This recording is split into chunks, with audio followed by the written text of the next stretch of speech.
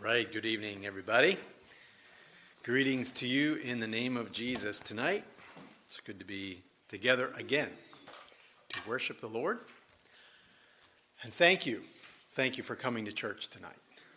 The week of revival meetings is all easy for you, right?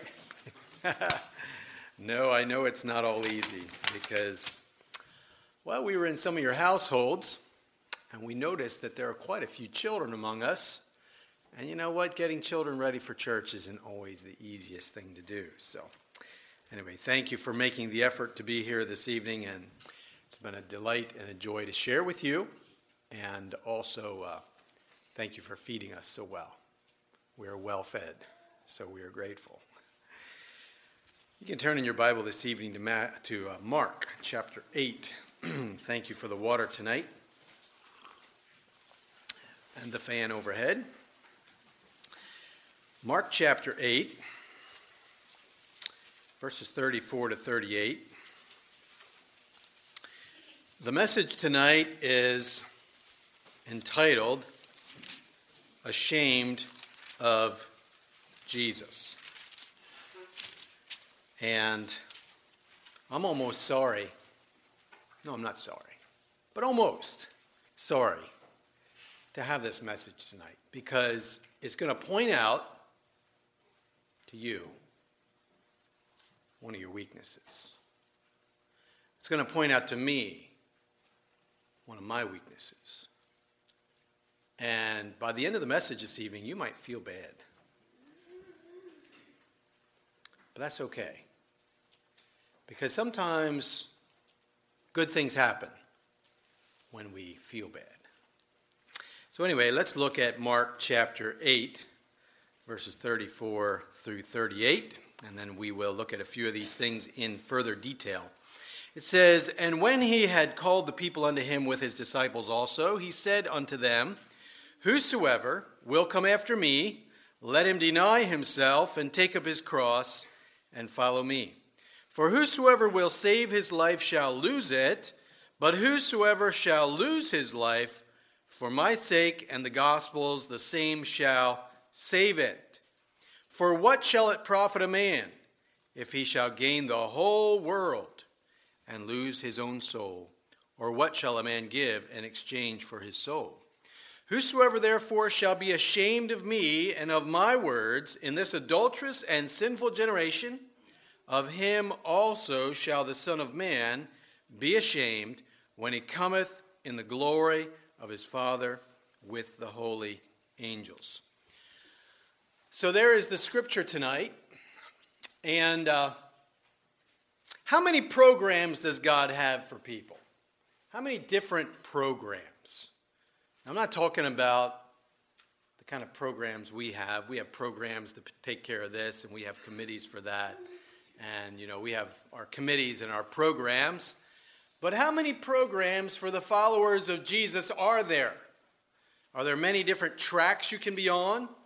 Are there many different ways that God will direct you and let you live? I hope you're thinking about that and you're concluding that Jesus made it clear that there's one program.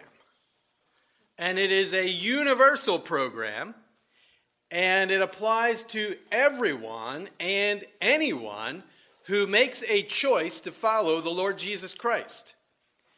He did not say that there's one track for the Amish, there's a different one for the Mennonites, and there's an altogether other one for the Baptists, and the Catholics have their own. That is not what Jesus said. He used a word here that doesn't leave anyone out. He used the word whosoever. And so the word whosoever means it is absolutely, positively, totally, thoroughly, and any other adverb that describes that, it is for everyone. And so that if anyone, it doesn't matter what their background is, their ethnicity is, it doesn't matter what their country of origin is, it doesn't matter what your culture is, it doesn't matter what your society is, it doesn't matter what your denomination is, It doesn't matter anything, your language, nothing. All those things are brought together in one word, and it is the word whosoever. And Jesus makes it clear that there is one program for all who will follow him. And so if you're here tonight and you are a professed follower of the Lord Jesus Christ, this is exactly what Jesus defines as the life of his follower. So it doesn't matter what your denomination is. It doesn't matter what your doctrinal affiliations are. It is for everyone. And so that includes everybody that is sitting in this building, this room here tonight, and everyone who is not sitting here tonight. It's for everyone. Whosoever. And so no one is excluded from this instruction and this command of Jesus Christ. He is giving a universal statement. Now, the question tonight is, why are not these instructions taken seriously by his followers? Notice I implied that they're not. Did you notice that? Why are these instructions not taken seriously by every professed follower of Jesus Christ? I don't know. I don't know. But there are many churches in this community. I drove by many of them. Maybe I even drove by some I was not supposed to drive by because I missed my turn, okay? But I drove by many churches in this community, and I wonder even in this church here tonight, if the people who are professed followers of Jesus have taken his instructions seriously. And I don't want to imply tonight that you don't. I don't want to do that. But I know that it's a really heavy order. And it's not an easy road to be a follower of the Lord Jesus Christ. Well, we see three things that he says tonight about what a follower of his will do. It seems Christianity has described and applied Jesus' teachings contrary to these clear instructions. Okay? Now, I don't know what you see as you look around you and see the church world. Okay? We have the church world, and I just got done reading a book on church history, so it talked about the Reformation, it talked about Martin Luther, it talked about Zwingli, talked about Michael Sattler and Conrad Grebel and some of those individuals, which I hope you are recognizing at least some of those names. But, there are different groups, there's different denominations, there's different schools of thought. And how have we applied or failed to apply these teachings of the Lord Jesus Christ? Tonight they are for every follower, no matter their denomination, their interpretation, or their background. It is for you here tonight in this church, and it is for me. Jesus commands me, to deny myself. If I'm going to be a follower of Jesus Christ tonight, I must deny myself. Now, why must we deny ourselves tonight? Why is that? We live in a culture that says, serve yourself. Our culture says, give to yourself. Our society says, give pleasure to yourself. Entertain yourself. Do what you want to do with your life. Your life is yours to do with what you want. Don't let anybody else tell you what to do. That is the message of our society.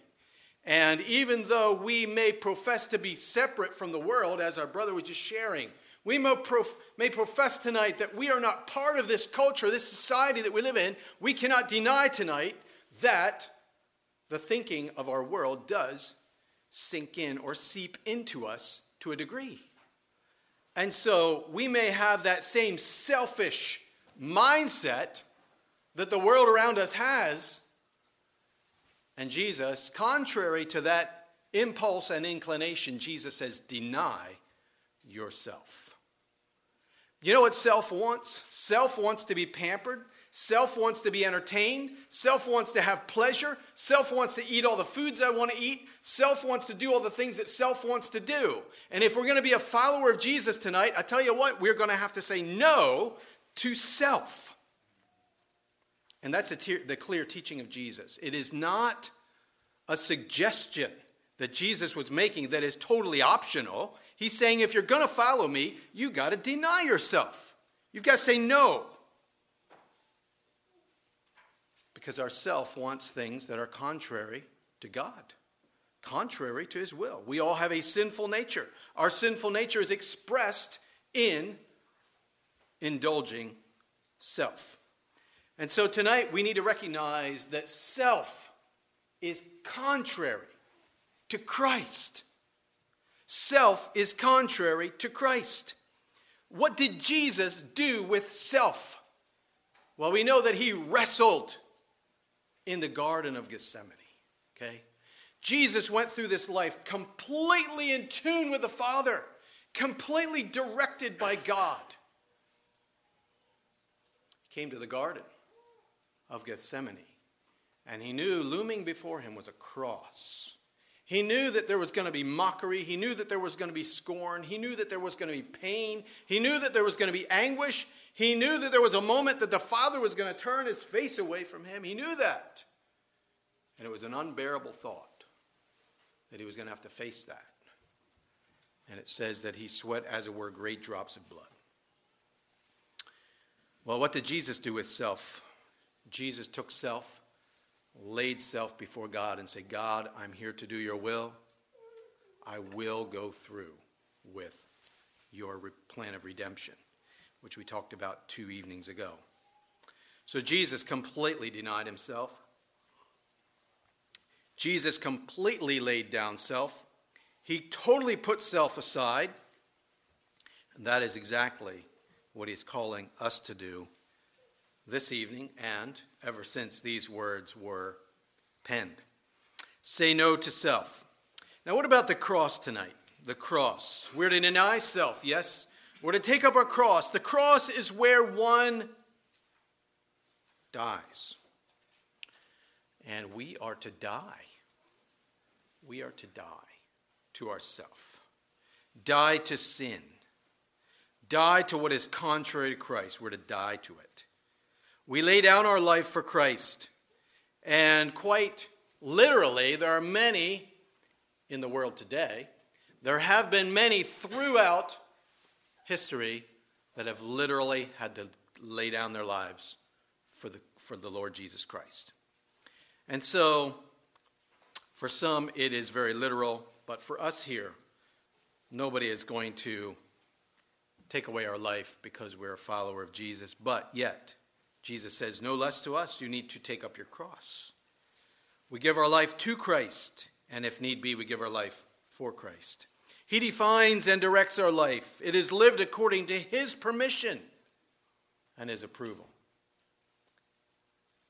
Do you go through life thinking about whether Jesus approves? Is that common to your mind? Is this something Jesus approves? How about the music playing in your truck or your car? How about anything you may, I don't know if you're into watching things or not. Some people watch things. How about the things you watch? Are we concerned about his approval? Are we concerned about whether he is pleased? Do we seek his permission? Lord, would it be all right if I did that? And you know what, if it's not, I think he'll tell you. Do you believe that? Lord, would you want me to do that? Do you want me to go to that place? Do you want me to hang out with those people? Do you think he will be silent if you ask? Tonight, brothers and sisters, I believe that if we genuinely and sincerely ask, I believe he'll let us know. One way or another. If you are a person that is actually full of the Holy Spirit, if he has actually given his Spirit to you, which he said he would, then the Spirit will speak. He'll say, you know what? That's probably not good for you. Okay? Are you willing to take his answer? Or are you going to be self-possessed? Are you going to just go ahead and do what you want to do anyway? Let me tell you something tonight. If you refuse to heed the Holy Spirit, how long, listen to me tonight, how long do you think he's going to talk to you if you say no to him? Do you seek God's permission and God's approval for all the areas of your life? And if you say no to him, the day may come that he doesn't speak to you. Okay? You don't like to talk to people who aren't listening, do you? When I'm talking to somebody and they're not listening, I usually say, hey, wait, hold it. I'm talking. I want you to hear what I have to say. All right? Sometimes I even do that when I'm preaching. Hey, listen up. Get this. Because we want to communicate. We want people to get the message. And so allow God to approve and permit what you do in life. That is a way of taking up your cross and dying and denying yourself. And then he says to follow. What does it mean to follow? Well, that should be very simple. If you're following Jesus Christ tonight, it means very simply, you do what he says. It's really simple. Following Jesus means you do what he says. And Jesus said, this is what it means. Okay, whosoever, anybody who is going to be my child and profess to know me, they're going to follow me. And following Jesus tonight means you do what he says. Not only do you do what he says, but you also do what he does. Now you look at Jesus, you read about him in your Bible, right? And you see how he conducted himself while he walked this earth. He went around doing good everywhere he went. He went around loving people everywhere he went. He went around healing people, helping people, blessing people, lifting people, encouraging people everywhere he went. Now I ask you tonight, would the people around you say, that is you? That is you. Everywhere you go, you bless. You help. You lift. You encourage. You heal. Everywhere you go, you are just the person everybody wants to be close to. That's what it means to be like Jesus. Okay? I once had I shouldn't even give you illustrations about myself, but I don't know what else to talk about, I guess. But I had what other people would consider to be a deplorable individual in my vehicle. Okay? Now, I'm sure it's hard for you to imagine that. But I'm sitting here in a driver's seat. In the passenger seat is a deplorable person that nobody wants to have anything to do with. Okay? People do not like this person.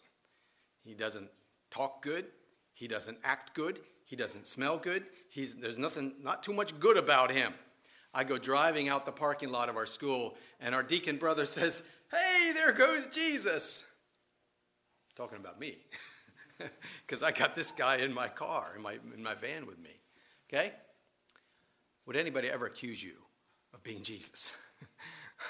They ought to. I'm telling you tonight, brothers and sisters, that as you move through life, and as you relate to people, and as they see the way you live, they see the way you love, they see the way you bless, and they see the way that you help, they should say, there is a person that reminds me of Jesus like nobody else that I've ever seen. Okay? Following Jesus means you do what he says. And you also do what he does. Okay? It's like follow the leader. Okay? You go where he goes. You're right behind him. You're doing what he's doing. And you are like him. Okay? So 3 things. If you're here tonight as a professed Christian follower of Christ, you're to deny yourself, and you are to take up your cross, and you're to follow, okay? No one is excluded from that program. That is the program of discipleship Jesus gives to all his children, okay? Let's move on to verse 35 tonight. Life. Whosoever will save his life. Another way to look at that is whosoever will keep his life to himself shall lose it. Okay?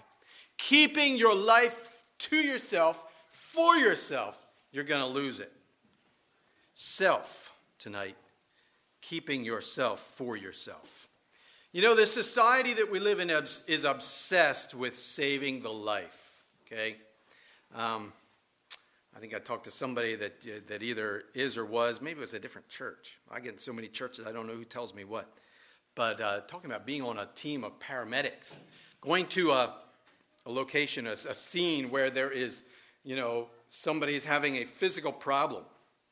And I tell you, there's hardly any lengths that those in the medical profession will not go to try to save a life. They just do everything imaginable, everything possible to save a life, which is a very noble thing to do. They'll do almost anything to save their life. And maybe you're here this evening and you're almost willing to do anything to save your life.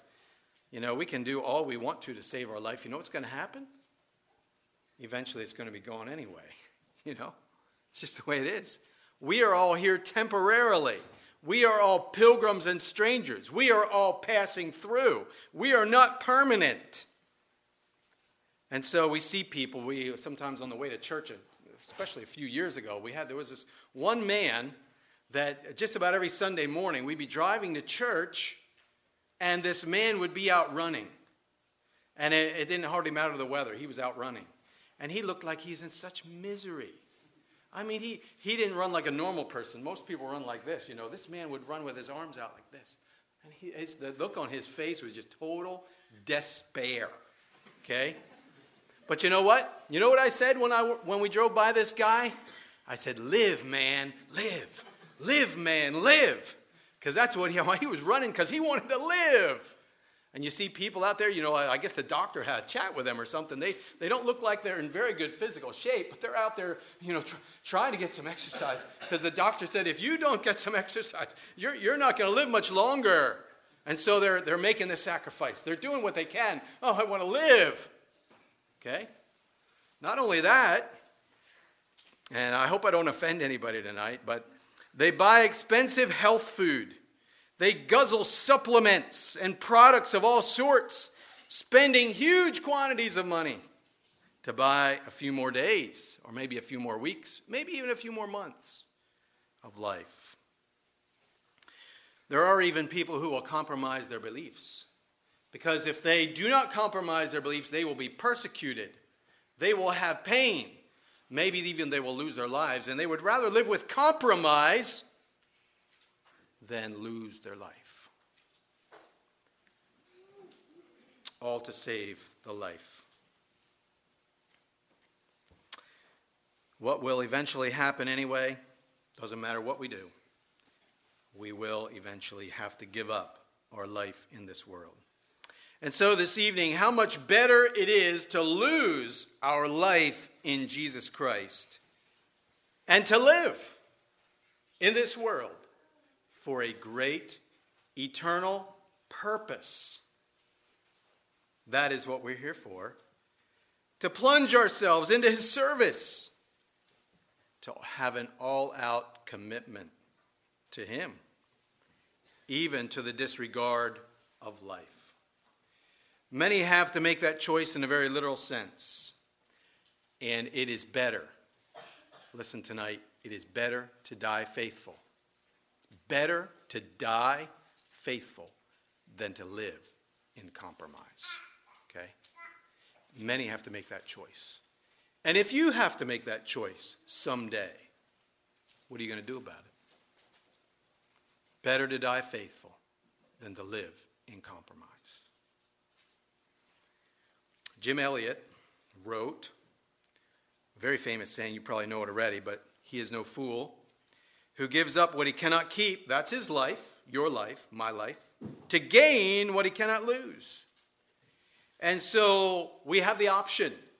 We have the option, brothers and sisters, this evening, that we would give our life to and for the Lord Jesus Christ, and that is the greatest investment of life that a person could ever make, to live your life for and to the Lord Jesus Christ. In losing your life, Jesus said very clearly, you save it. Jesus is asking for a total commitment. And that doesn't mean that you're going to be a crazy person. Some people think that if you completely commit your life to Jesus, somehow that's going to make you, you're going to go off balance, man. You can't live sensibly that way. That's not true. Committing your life to Jesus means that you're just going to do what he said in the beginning. You're going to deny yourself. You're going to take up your cross. You're going to follow him. That's what it means to be committed to the Lord Jesus. In exchange for that, in being committed to him, you will receive the best he has to give. Sometimes I think the reason why we live such meager lives and we don't experience the fullness of joy and peace and power and love and all the things that God wants to give us is because we haven't given ourselves to him. If we give ourselves to God, you know what he's going to do? He's going to bless us. He's going to make our life full. He's going to give us joy. He's going to set us free. That's what happens when you give a life to God. You're not put into a bondage. He doesn't put you in a box and say, now you stay there, you can't get out. He gives you what you need. He actually gives you what you want. Most people think that somehow they're going to be ripped off if they give their life to God. What a lie. It's of the devil. He fills your life with fullness, and he gives you freedom. He gives you abundant life. You're not going to be here long. I'm telling you, you're not going to be here long. Some of you are a little older than me, and you'll probably say, it wasn't long. It didn't take long to get here, and it won't be long till it's all over, okay? We're not going to be here long, so make it count. My father died in July, and everybody leaves behind some sort of a legacy, some sort of a memory, okay? They have some sort of an impact. And so what is your legacy? What is your impact? How are you going to be remembered when they lower you into the ground? Because that's where we're all going. So anyway, this evening, make it count. Make your life count, because you'll only walk this way once. Verse 36. Jesus asks a question. What is the answer to Jesus' question? He says, for what shall it profit a man if he shall gain the whole world and lose his own soul? What's the answer?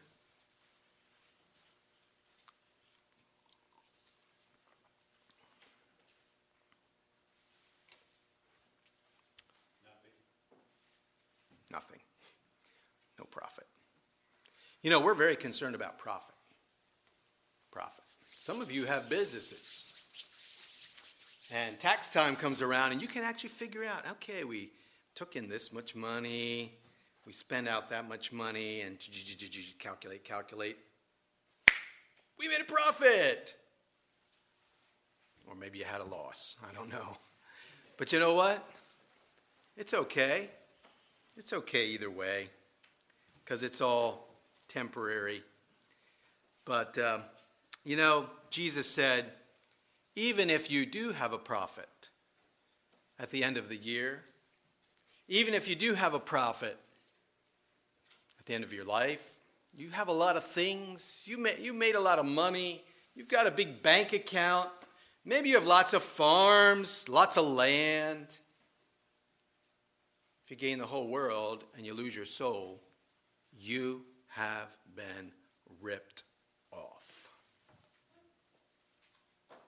Somehow, we think it's different. We somehow think it's different.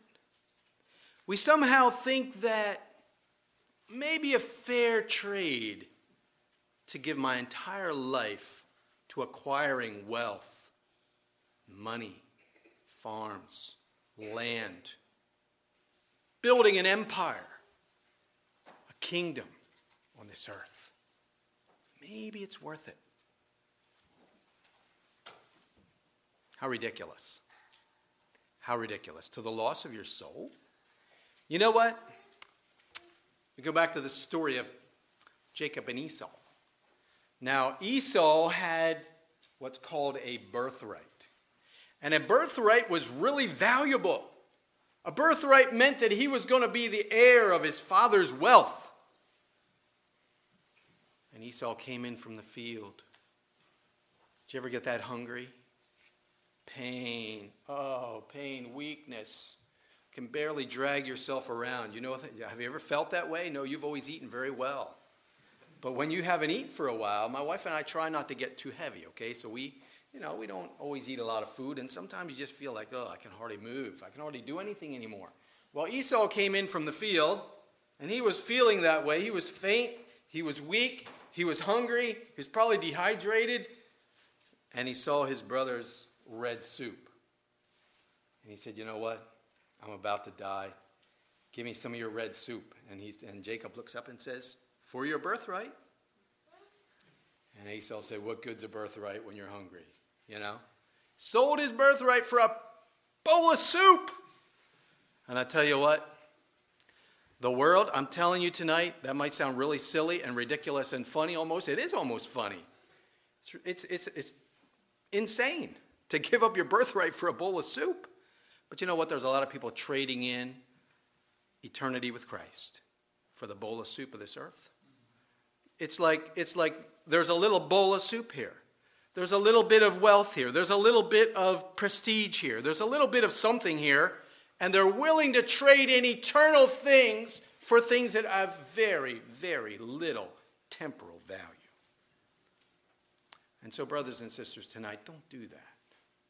Don't trade in your birthright. Don't trade in your soul on a little bit of earth. Because the day's going to come, they're going to lay you in a box and put you in the ground. And that little bit of earth that you spent your whole life trying to get isn't going to be worth anything. Okay? Eternal value, eternal riches, lay up treasures in heaven where neither moth nor rust does corrupt and where thieves don't break through and steal. And so it is of no profit to a person if they gain the whole world and yet lose their soul. You can enjoy the earth. You can enjoy the world. You can enjoy the little slice of earth you got for 75 years, 80 years, maybe 90. Not too many people go beyond that. But you spend eternity in the presence of God. So, put your investments and your affections on things above. Well, when we talk about finances and we talk about wealth, we quote words like stewardship, wisdom, common sense. Those are all nice words we use to shroud greed. Sorry to say that. It's almost not very nice, but unfortunately, it's true. We're greedy. We want more, so we say stewardship. We say wisdom, common sense. Losing the soul, there is no profit to gaining in the loss of a soul. There's no benefit, no value, nothing. The wealth and pleasure of this world is gone in the blink of an eye. The man goes on into eternity with nothing. Job said, he said it well. As embarrassing as it is, sorry to have to embarrass you tonight. Naked came I into this world, and I'm going to leave the same way. I brought nothing in, I'm going to take nothing out. In fact, everything in between is all borrowed, and it'll be left for someone else. Ever see the U-Haul behind a hearse? Doesn't work that way. So much better tonight far superior tonight to give up all to serve Jesus, to spend and be spent for the building of his eternal kingdom. Let's look at a scripture where Jesus talks about treasures, and that is Matthew chapter 6. Matthew chapter 6, verses 19 to 21. I almost feel bad bringing these scriptures up tonight because these are ones we struggle with, okay? I think we struggle with these scriptures. But anyway, Jesus said in Matthew 6, 19 to 21, he says, "Lay not up for yourselves treasures upon earth." Very hard to understand. Very hard to understand what Jesus said. It takes a university education to understand what Jesus said here. You've got to have several letters behind your name that came from a seminary to be able to understand what Jesus said. Actually, I'm being facetious, okay? In other words, it's really, really simple, okay?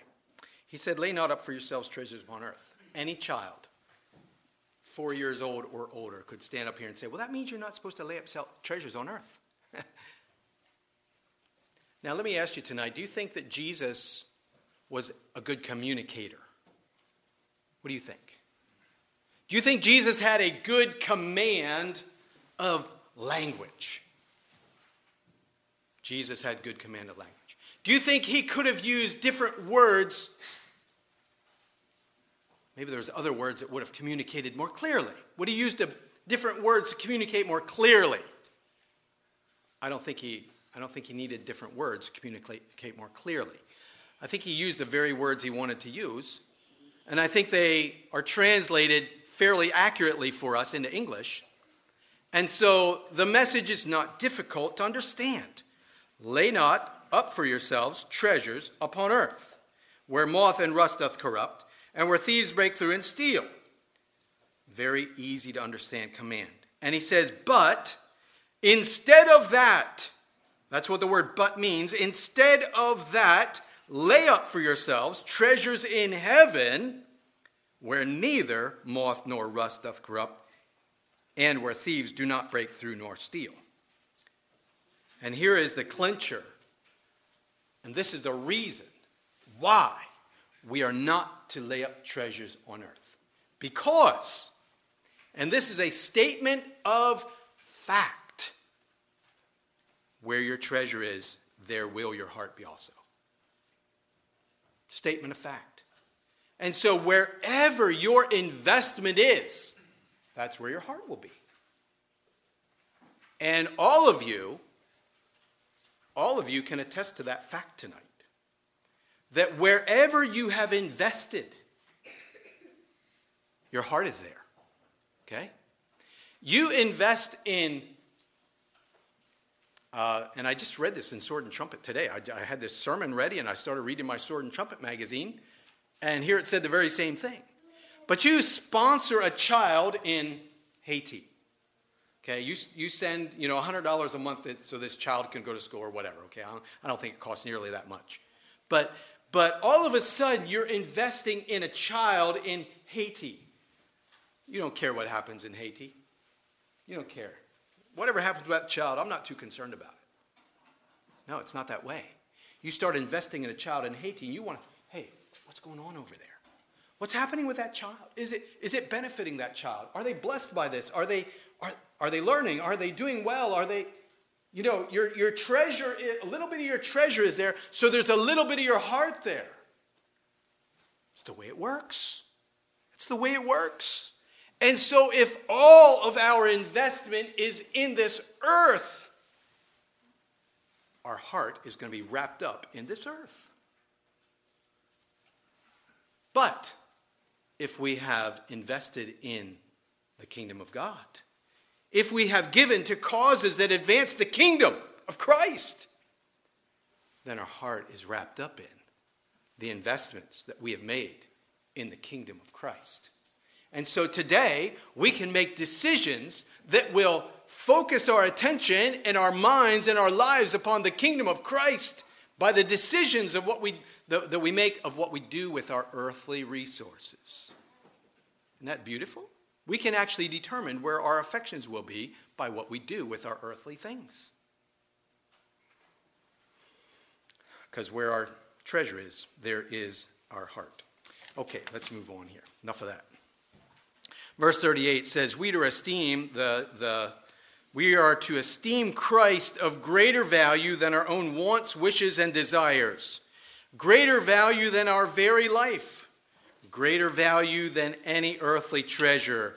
That comes from verse 38 where it says, whosoever therefore shall be ashamed of me and of my words in this adulterous and sinful generation, of him also shall the Son of Man be ashamed when he cometh in the glory of his Father with his holy angels.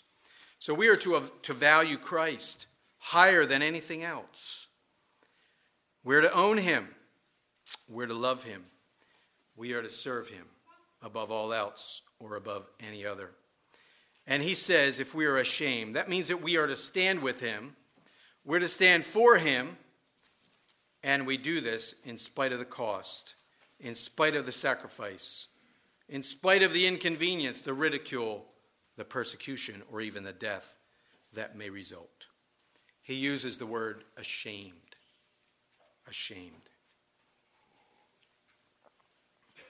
Tonight, let me ask you something.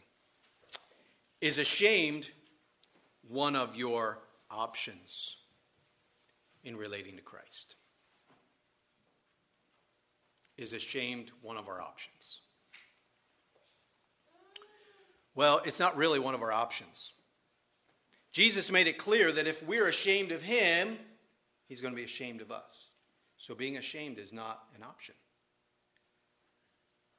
But can I tell you something else? Too often, it's a reality. Okay? It's not one of our options, really. But unfortunately, it's our reality. Do you understand that? Do you understand what I just said? Ashamed isn't an option, but it is our reality. It's what we are. And it's what we do many times, even though it's so inappropriate. We try to hide when we are identified for being who and what we are. We are awkward or embarrassed. Does that ever happen to you? Do you ever feel awkward or embarrassed to be identified as one of Jesus' followers? Some of you like to go hunting, okay? I've noticed that some of you like to go hunting. And when you are hunting with a bow and arrow, this kind right here, you stand there out in the middle of the woods with your orange clothes on, waving your arms around like this, trying to be seen. Hey, over here I am, deer, over here, over here. Does that work? Make lots of noise, jump around, and the deer come running. No, it doesn't work that way. You sneak into the woods before dawn to be undetected. You climb quietly up into your tree stand. You have on your camouflage clothing. You don't make any noise. You stand up there like a part of the tree, barely moving your head back and forth. Okay? You're trying to be undetected, right? You don't want to be detected when you are hunting deer with a bow. Camouflage. Try to hide. Try to blend in. You get the analogy, right? You get the analogy? Too many times. That's what we try to do. We're out there in the world, rubbing shoulders with society. We got Jesus in our lives. We got his Holy Spirit living in us. We are spiritually alive. We may even be communing with God We might even be praying. But would anybody ever know? Well, we don't run around saying, hey, I'm a Jesus follower here. Look, look over here. No, you don't have to necessarily do that. But you know what? Sometimes we really, really try to hide. I had an experience in Cabela's a couple of years ago. We don't really go to Cabela's very often, even though it's right there in our neighborhood. But we were there several years ago, and there was this Mennonite couple in there. The lady was there, and you know how Mennonite ladies are. You can't tell they're Mennonite ladies, right? Just can't tell. No, they stick out like, there's a Mennonite lady. She's got a dress on. She's got a covering on. This lady even had strings on her coverings, all right? She was a Mennonite lady. Right next to her is walking around this guy. Notice I say this guy because, sorry, but he's got a full camo suit on. He's got his camo suit on, and he's got his camo hat on, and they're walking around, and, they're husband and wife. You can tell. They're just walking around the store together. And I said after we left, I said to my wife, I said, if that woman would have been in this corner of the store, that man would have been in that corner of the store, you'd have had no clue that they belonged together. You just would have never known. And I remember one time as a boy, Jay Fox, dear brother Jay Fox, I was a teenage boy, and he said, our ladies, they really stick out. They stick out in our world. They're obviously what they are. He said, our young men need to stand up with them and support them. I don't know exactly what he was getting at, but I just remember those words. I think, what? It isn't really fair that these dear sisters bear the brunt of identification as what we are, and a lot of times the men just kind of slip and slide through life and, not very easy to identify. Okay? So actually that helped me to make some wise decisions in life. I think I made some decisions regarding that. But, it's easy for us to want to just blend in, to kind of hide our identity. And you know what? That is an element of shame. And we don't want to be ashamed of Jesus. We want to be counted among his children, that people know that we are his people. And so tonight, I ask us, how does Jesus feel about that? What is he going to do about that? Can we afford this? Look, Jesus said, if you're ashamed of me, there's a day coming that I will be ashamed of you. And if you're like me, I'm going to throw my life open to you tonight. There have been times I have been ashamed. And if you're honest tonight, there may be times that you've been ashamed. How can we be ashamed of Jesus? He's done so much for us. Tonight it is not acceptable and it's not reasonable for his children to be ashamed. Are we ever ashamed of Jesus? I once heard a man of God say something like this. You might even be able to figure out who it was, because I think he might have preached in this church. He said, and this is not a quote, but it's something to this effect, but he used many of these words. He said, I hate myself for being so weak, so cowardly, for cowering and cringing when I'm among people or in places where Jesus may not be popular. A man of God said that from our pulpit at Fairview.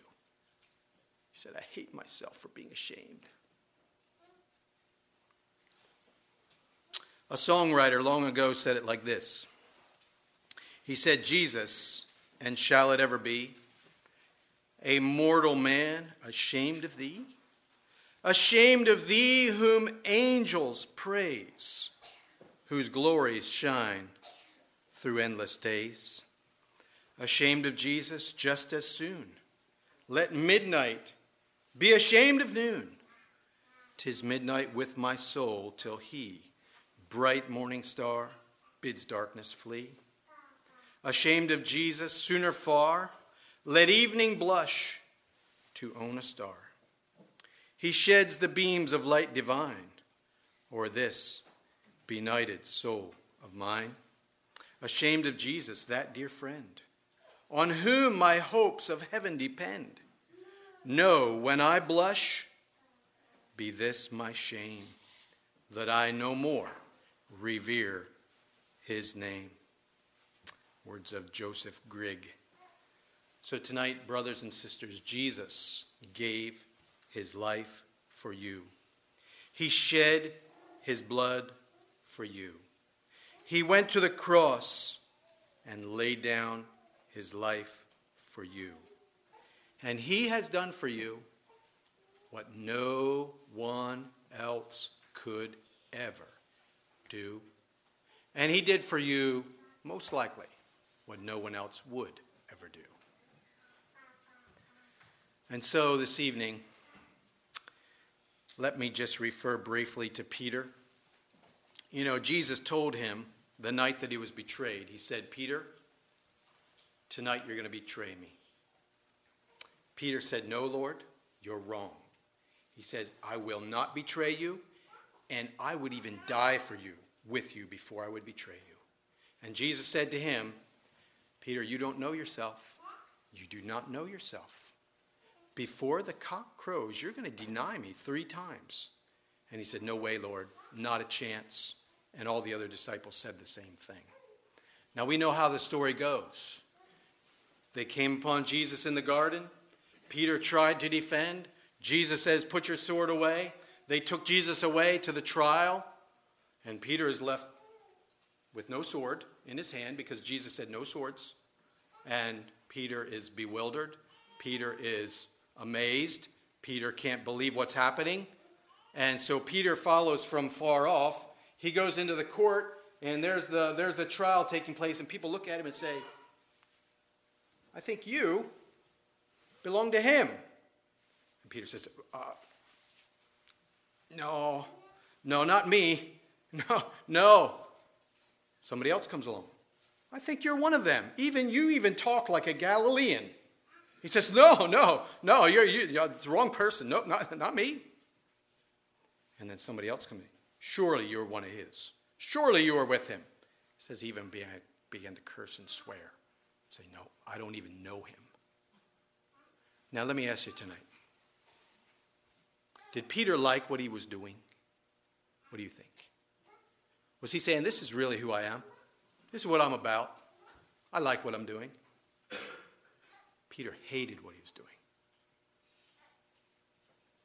It was the last thing he wanted to do. He had promised Jesus he would never deny him.